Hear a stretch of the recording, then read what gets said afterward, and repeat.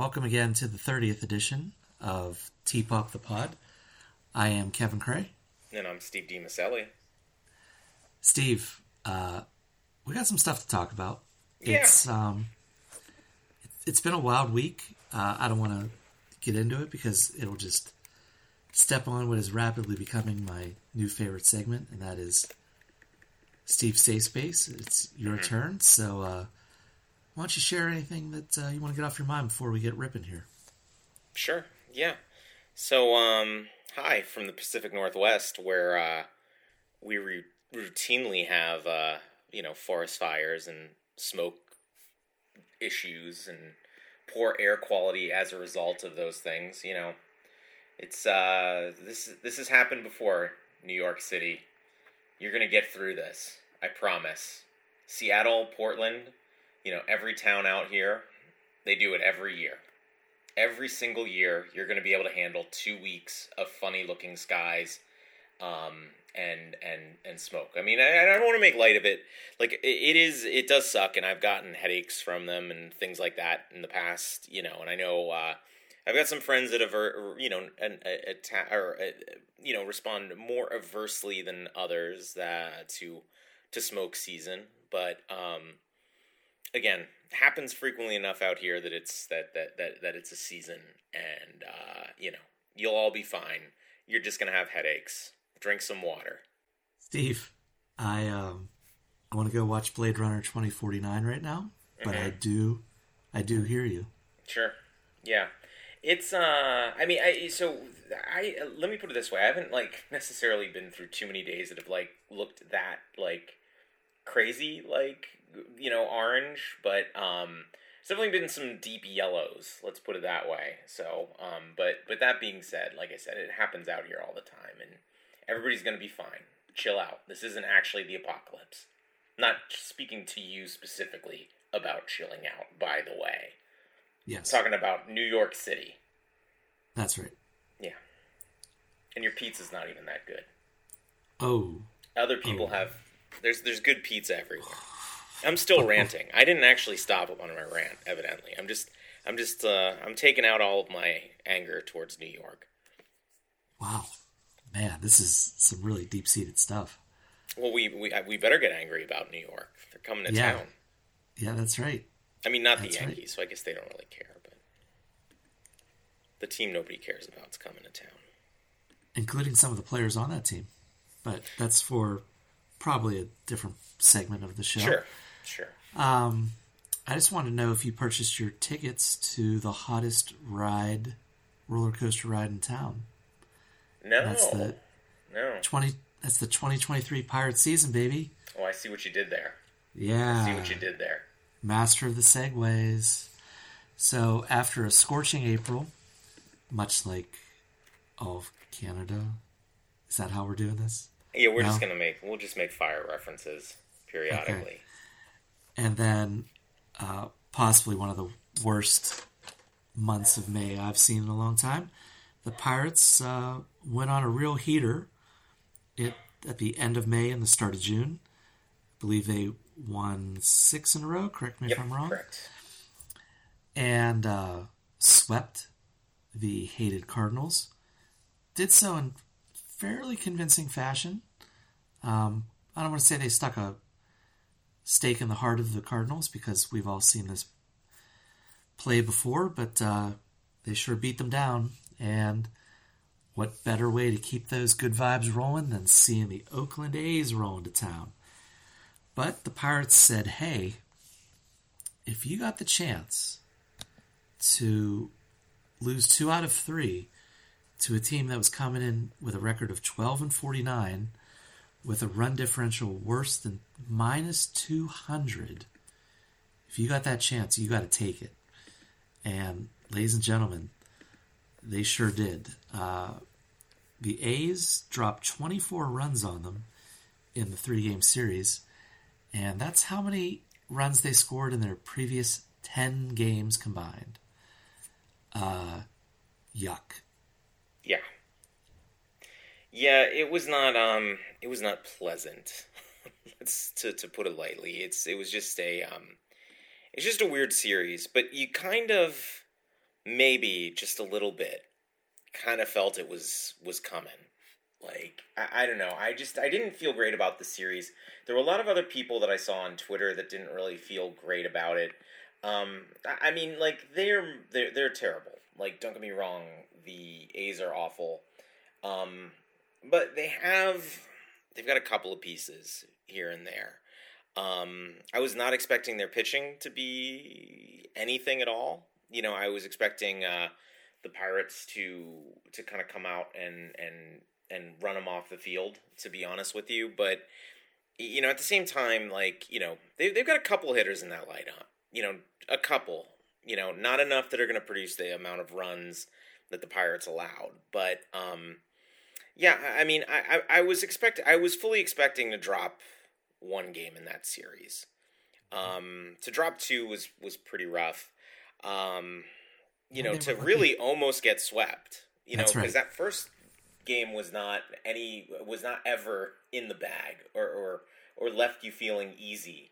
You know, but Oviedo got it together and ended up having a fairly solid start. You know, and we may talk a little bit more about him later, but I don't blame Oviedo for Monday. I mean, if they lost that game, it was going to be squarely on Derek Shelton's shoulders for putting Rob Scrabble in. Yeah.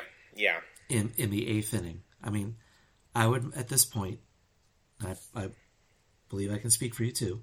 Yeah. Have far more faith in Jose Hernandez. Sure. Than I would in Rob Scrabble. Yeah, and I think he misstepped there too. I think there was another point in one of the games. I think it was the final game in the series where the Pirates had before the A's really broke it open. I thought Shelton made a huge mistake there too by waiting one batter too long to put Josh Palacios in to pinch hit. Because that allowed the A's to pivot and put a left-handed pitcher into the game. Like, I think if he would have, it would have been perfectly reasonable for him to pinch hit one batter sooner. I can't remember who actually was up. Yeah, it was just terrible. I mean, yeah, it's just so disheartening. Yeah, the management was not good. The starting pitching, you know, was rough too. I mean, again, other than Oviedo, and I mean that to me is what's most concerning, because Mitch Keller's now struggled for 2 starts in a row, and you know, Ronzi's just not quite been where you want to be. I mean, obviously, there's a little luck that factored in negatively as well here too, you know, but it's not all luck. You know, it's not all luck, and maybe some of it was just Oakland being due a little bit. But yeah, it sucked. I mean, there's really no other way around it. It was rough. Yeah. I mean, but it's always weird because, like, if we were sitting here last week and we said, okay, we got the Cards and the A's coming up. And if you would have said, hey, would you take 4-2 over these next 6 games? Correct. You'd say, oh yeah. Yeah. But then it's like monkey's paw. But they're going to be terrible in right. 2 of the 3 against a team that's challenging the Mets for worst team of all time. Right. You know, it's just like the way the Pirates are doing things this year. And you know, we're complaining about them for recency bias, but it's like the way they get to the point, they're still 3 games over 500. Right. But my God, they just look terrible doing it sometimes. Mm-hmm. Yeah, I mean, I can't argue with you on that. They have looked. It wasn't a pleasant series, but they looked again though. They looked really good against the Cardinals. I mean, so you know, they got to stop spotting other teams' leads. You know, they got to get back to scoring early. You got to figure out what's wrong with figure out what's wrong with Keller at this point. I mean, I'm seeing him get away from his sweeper usage. I didn't see him throw the sweeper a ton, and I think that's a mistake. You know, so hopefully we see that make a comeback. But yeah, he was. You know, that's concerning though. Watching him, I'm as concerned with watching Keller struggle right now as I am with the mere fact that they lost 2 of 3 from the A's, because after all, the Braves did that too. Um, but I'm more concerned. Coming away from this series with Mitch Keller is struggling right now, and that's very bad for the Pirates. Mm-hmm. Yeah, I think you got to think about maybe unplugging Runzi, hit and control, delete. Mm-hmm. Maybe he gets a start skipped. Maybe he gets to go down to triple. I don't know. But, kind of going back to what you were saying about the sweeper, Mitch against the A's still threw 6 pitches, but only 16 sweepers. Yeah. Compared to 32 four-seamers and 31 sinkers. So, and he wasn't locating the four-seamer particularly well either. I mean, I think that was also an issue. He shouldn't be throwing that pitch that often. And when he does throw it, it really needs to go where it's supposed to go. And I'm wondering if maybe maybe another pitch that he was trying to throw more often, because it's been a long time since he's had that much of a four-seam usage. I'm wondering if maybe another one of his fastballs was just a little flat. Maybe his sinker was just a little flat and it was looking a little bit more like a four-seamer. I wouldn't be surprised if that was the case. He's just not getting the movement on it, So I could be wrong. I mean, obviously, StatCast knows better than I do. But I'm just wondering if maybe there was something else that wasn't quite working, because that seems crazy high, relatively speaking. Yeah, for the year, he's only thrown the four-seamer 25% of the time. Yeah. So, yeah, it was a lot. But, so now we got the Mets coming to town. The Mets are in a little bit of a downslide. Sure. Themselves. They are 3-7 in their last 10.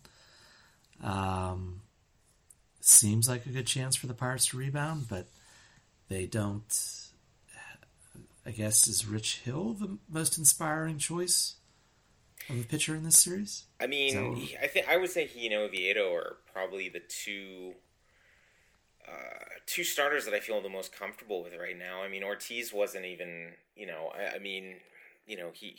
came in and gave some good innings, but I mean, it just, nobody's striking anybody out right now. I mean, Keller didn't get many strikeouts. I mean, Ortiz didn't really. I think he might have struck out like 1 or 2 guys in the handful of innings that he worked. I mean, Ronzi got his 1 out did come by strikeout, if I'm remembering correctly, but everything else got just pumped onto the grass. But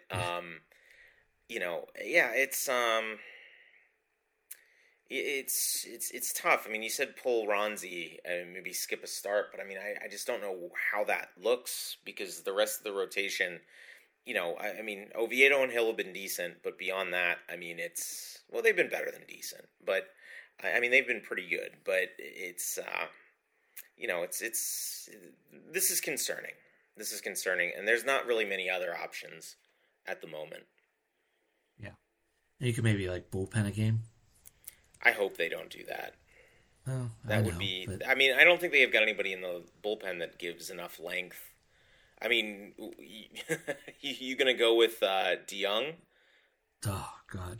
Yeah. So this is probably a good time to talk about that the Pirates made a trade. Yeah.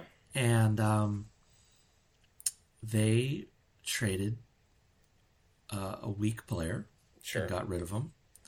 I don't particularly care what they got back, but they actually got back something mildly intriguing. Yeah. Do you want to run through that trade? Yeah. So I think you're just punting on it so that you don't have to do the pronunciations. I mean, is that correct? Yeah. Stevenson always trips me up. You're right. Yeah. So yeah, the Pirates traded our good friend Robert Stevenson to Stephenson. What's that? Stephenson? No. It's Stevenson. Damn it. So right, Stevenson to the Rays for Alika Williams. So who is A former first round pick, a sandwich round guy, but nonetheless a first round pick. He's kind of a you know, he's a defense first middle infielder. Um, doesn't strike out a ton, but at the same time, um, not really a bat necessarily. I mean, he's had a little bit of pop. I mean, last year or so far this year in Tampa Bay's system, he was in Double A and he had a 179 ISO. So there's a little, like I said, there's a little, the ball doesn't necessarily fly off the bat, but he's not exactly like a soft hitter either. He's got a double so far in 3 games with Indianapolis, and I was watching one of his at bats today, and he gave it a real nice ride as well too. But it's probably more gap power than his home run power. But he's a guy that has very limited ceiling, I would say. But at the same time, he's an asset for a player that likely was going to get DFA'd at some point, or at the very least, get overused in the bullpen in a role that was less suitable, like a higher leverage role than he ought to have been in Stevenson. So I'm sure that he's going to go to Tampa Bay, and the Rays will figure everything out for him, and magically he'll be, an elite 7th inning guy. But he's not an elite 7th inning guy for the Pirates. He's not even a good 7th inning guy for the Pirates. But he kept being the 7th inning guy. So just by that mirror, getting assets and getting him out of the of Derek Shelton's, his toolbox, I'm grateful for that. It reminds me of the scene in Moneyball where Brad Pitt as Billy Beane was basically like, well, you can't. Who was it? The first baseman guy, Carlos Pena. Can't use Carlos Pena. You got to put Hattenberg in. And Philip Seymour Hoffman said, well, I control the lineup. So he kept playing him, and then Billy Beane just traded Carlos Pena just to get rid of the temptation for Art Howe to use him. And that's I kind of chuckled a little bit on this one. So, yeah, we just got to get rid of Chase DeYoung. And I believe that should be maybe Rob Scrabble. And that'll be all that. We've already tried. Or at least not with DeYoung. I mean, nobody wants him. Well, yeah. So. I'm sure there's some team in Korea. But yeah, so we're almost there. But yeah, I have no thoughts or hopes for what we got back in Tampa. Yeah, for sure. It's just middle infield filler. So it's fine. I think honestly, if he gets an extended cup of coffee, or locks down a bench spot, it feels good. Again, like he's a guy that is, that's filler, and he's also, and he's also getting a little bit of money off the Pirates payroll as well too. Because and not a ton. I don't think Stevenson. I can't remember what he was on, but I don't think if it is even $1 million, I don't think it's much more than that. But he was an arbitration player last year, so he's not like he's the minimum. But he's I think it was a nice move. I think it was a smart move to get something back for something that was for a player that was probably not going to yield any kind of return in the near future. Yep. So, switching, since the major leagues is kind of giving me heartburn, we thought it might be a good idea to kind of cast our vision a little bit down to the minors and talking about pitching prospects. No idea why starting pitching might be on our mind right now. No. But yeah, and you have a semi-spicy take. Thought you want to share it? Yeah, so Jared Jones made Baseball America's Top 100 list for the first Mm-hmm. time, Yep. and notably absent from the list has been Quinn Priester, who I mean I think you and I are both still very high on. I mean he's not having a great year so far this year in Indy. You know he's been a very very up and down, but he's also very very young for the level. I mean I think he's still 20. I don't think he's turned 23 yet. So Yep. that's Yep. fine. That's totally acceptable. You know, he's still knocking on the door. He's not ready yet. No one thought he was ready. Nobody's accusing the Pirates of any contract shenanigans with him. But at the same time though, he's been he's not gotten much love from the prognosticators. In fact, he's almost inexplicably sort of disappeared. So, um, but at the same time, here comes this longest shiny new toy, Jared Jones, who's always been well regarded and is ranked very highly on the Pirates lists because of his upside, and he's now having a true sort of statistical breakout at this point. So, so my question is who's actually better? Is it Quinn Priester or is it Jared Jones at this point? Any thoughts? Between Jared Jones and Quinn Priester, who you got? Well, that's an interesting question because I was a little down on Jared Jones coming into this year. Right.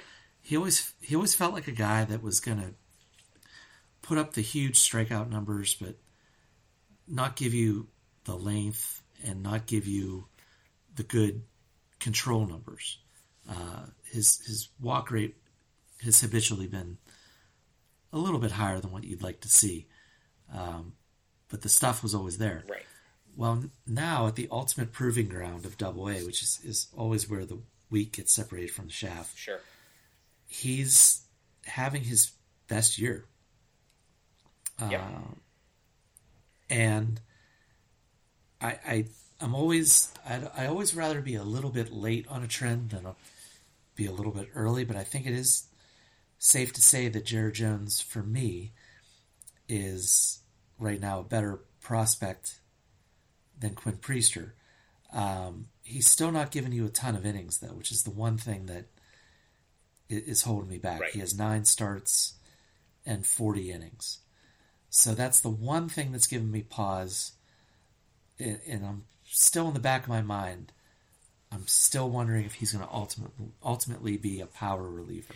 Yeah, and I think that's my main concern with him as well at this point is that he ends up. I think there's more bullpen danger for him. Like I definitely, I mean, I'm more confident in Quinn Priester staying in the rotation. Like to me, I think Jones has a higher upside and a higher ceiling now, and Yes. but I do think that Priester's got a higher floor. So it's like, how do you balance those two? Like which is, like Jones, I think has a chance to be a good number 2 type pitcher. I think Priester's upside at this point's a 3. We've already talked about where the downside is, but I mean, if Priester, I mean, he could, I guess, end up being kind of a middle reliever type, but I mean, I just feel like if he misses, he's going to miss entirely. But I have a hard time envisioning him as less than a 5 at this point. So and a good 5 at that. So I think. Oh, go ahead. Yeah, I was just going to say, it feels like Priester has a narrow band of 3 or 4. Whereas Right. Jones, like you said, has a much wider band Sure. of 2 power reliever bust. Right. you know? So, And if you now look at their actual stats at Double A, they're pretty similar. Jones has a little bit more of a slightly higher walk rate now that which he's really cut down on that this year, which is huge. And that's probably what was holding people back on him, to begin with. That and the length. But he's also, so the walks are slightly higher, but his strikeouts are also slightly higher too. So, but if you look at FIP and even ERA, like they're very, very, very similar numbers. Yeah. Quinn's got length on him, but I mean, I think that I don't see a huge difference. Like I would put them almost dead even. Maybe with a slight edge to Priester at this point, just because I'm still more comfortable with him and he's a little bit more of a known commodity. But I think that I don't know. I think that he's going to. I think they're both good. It's a good problem to have. But I mean, it's a coin flip for me between the two of them, in my humble opinion. Now, this may be a more spicy take, but I don't think either of the two of them are actually the best pitching prospect in the system. Okay, who do you got for that now?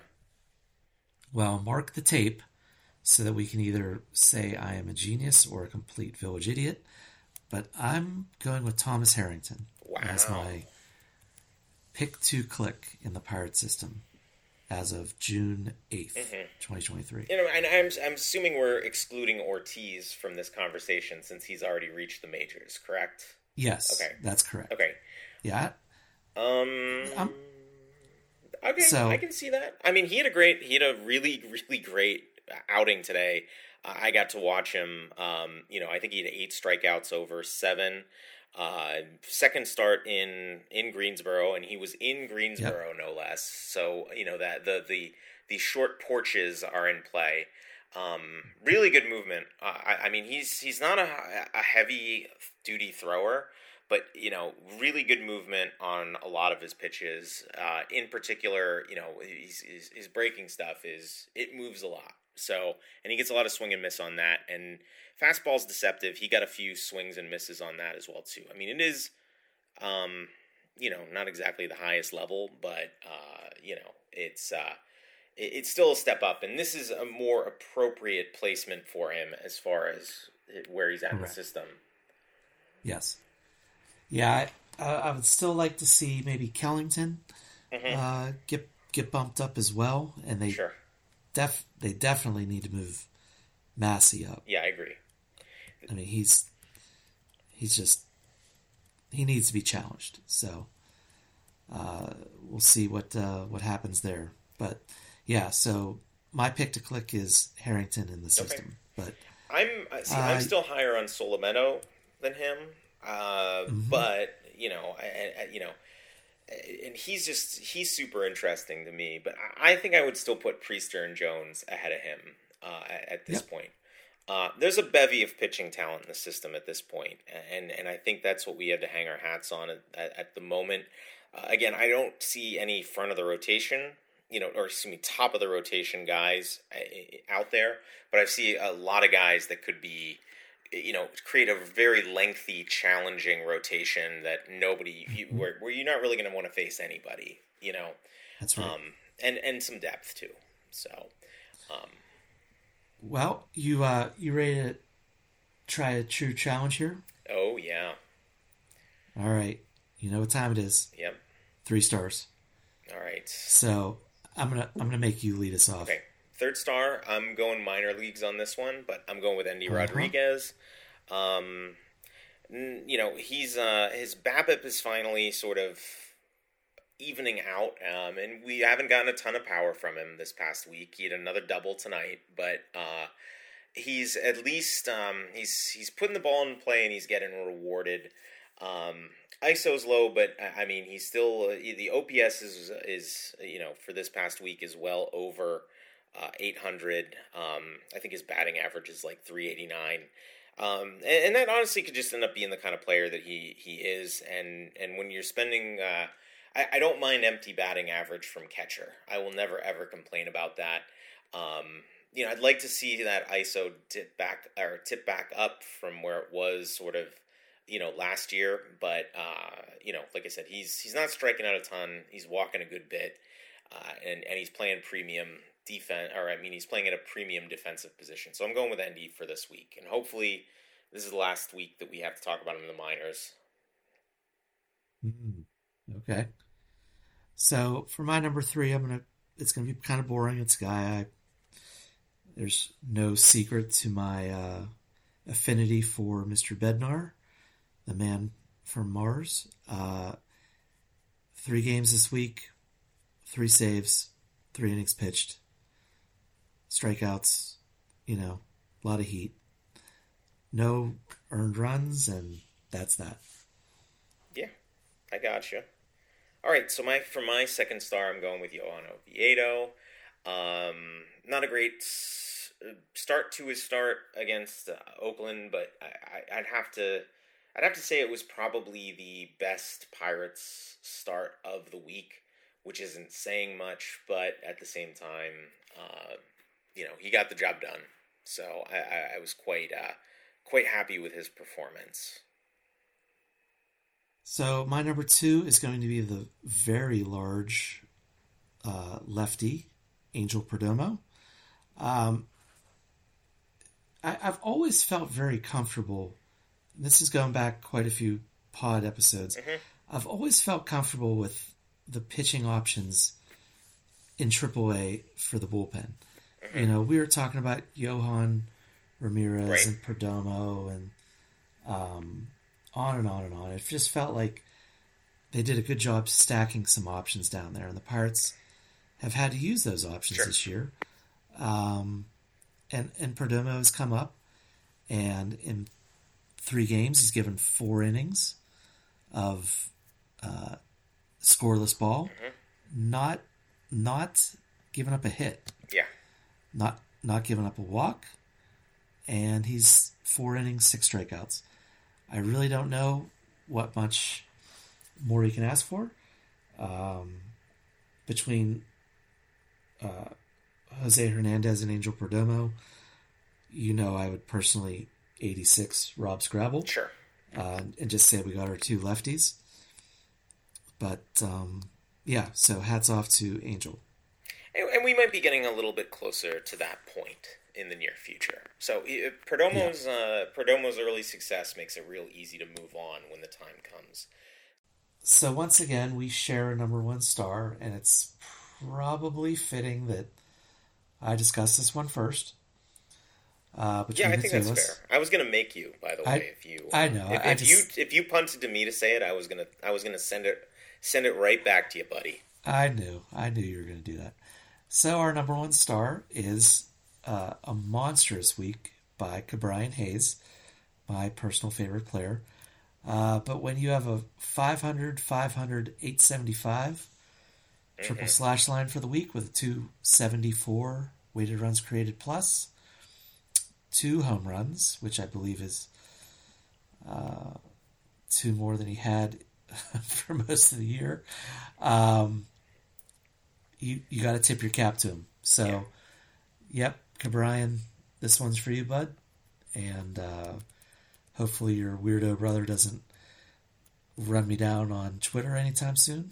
I'm not sure if he's still active or not, but what do you got to say about Ke'Bryan this week? I couldn't have said it better myself. So,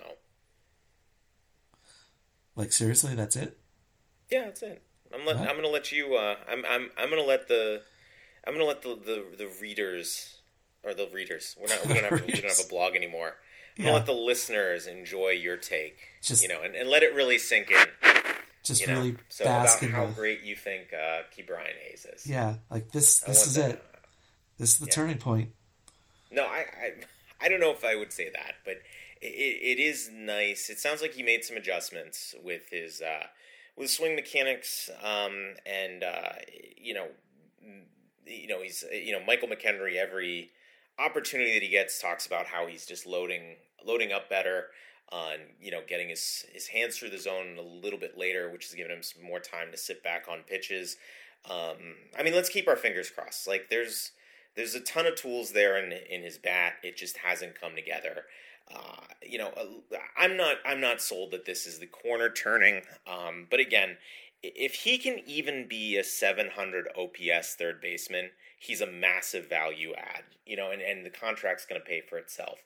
But he needs to actually be a 700 third baseman. Mm-hmm. I'm not saying he needs to be a star. His glove is enough that his bat doesn't need to go very far for him to be a very useful impact player. You know how I like the numerology at times, and he now has 4 home runs on the year. There's a small part of me that only hopes he hits 4 more, because then his first 4 seasons will have had 5, 6, 7, and 8 home runs in that order. Huh. But as a Pirate fan, obviously he needs to hit more. But yeah. For sure. So, anything else on your mind this week? Not really. No? I mean, we didn't get back to the fire talk at all, but that's all right. It's probably better that way. Yeah. So, Yeah, it would really probably cut off a lot of our New York-based audience if we started. yeah, that's true. We really alienate them. Yeah, really get in deep in it. Well, this is probably a good time for us to head out here. So, I am Kevin Cray. And I'm Steve DiMaselli. Thanks for listening.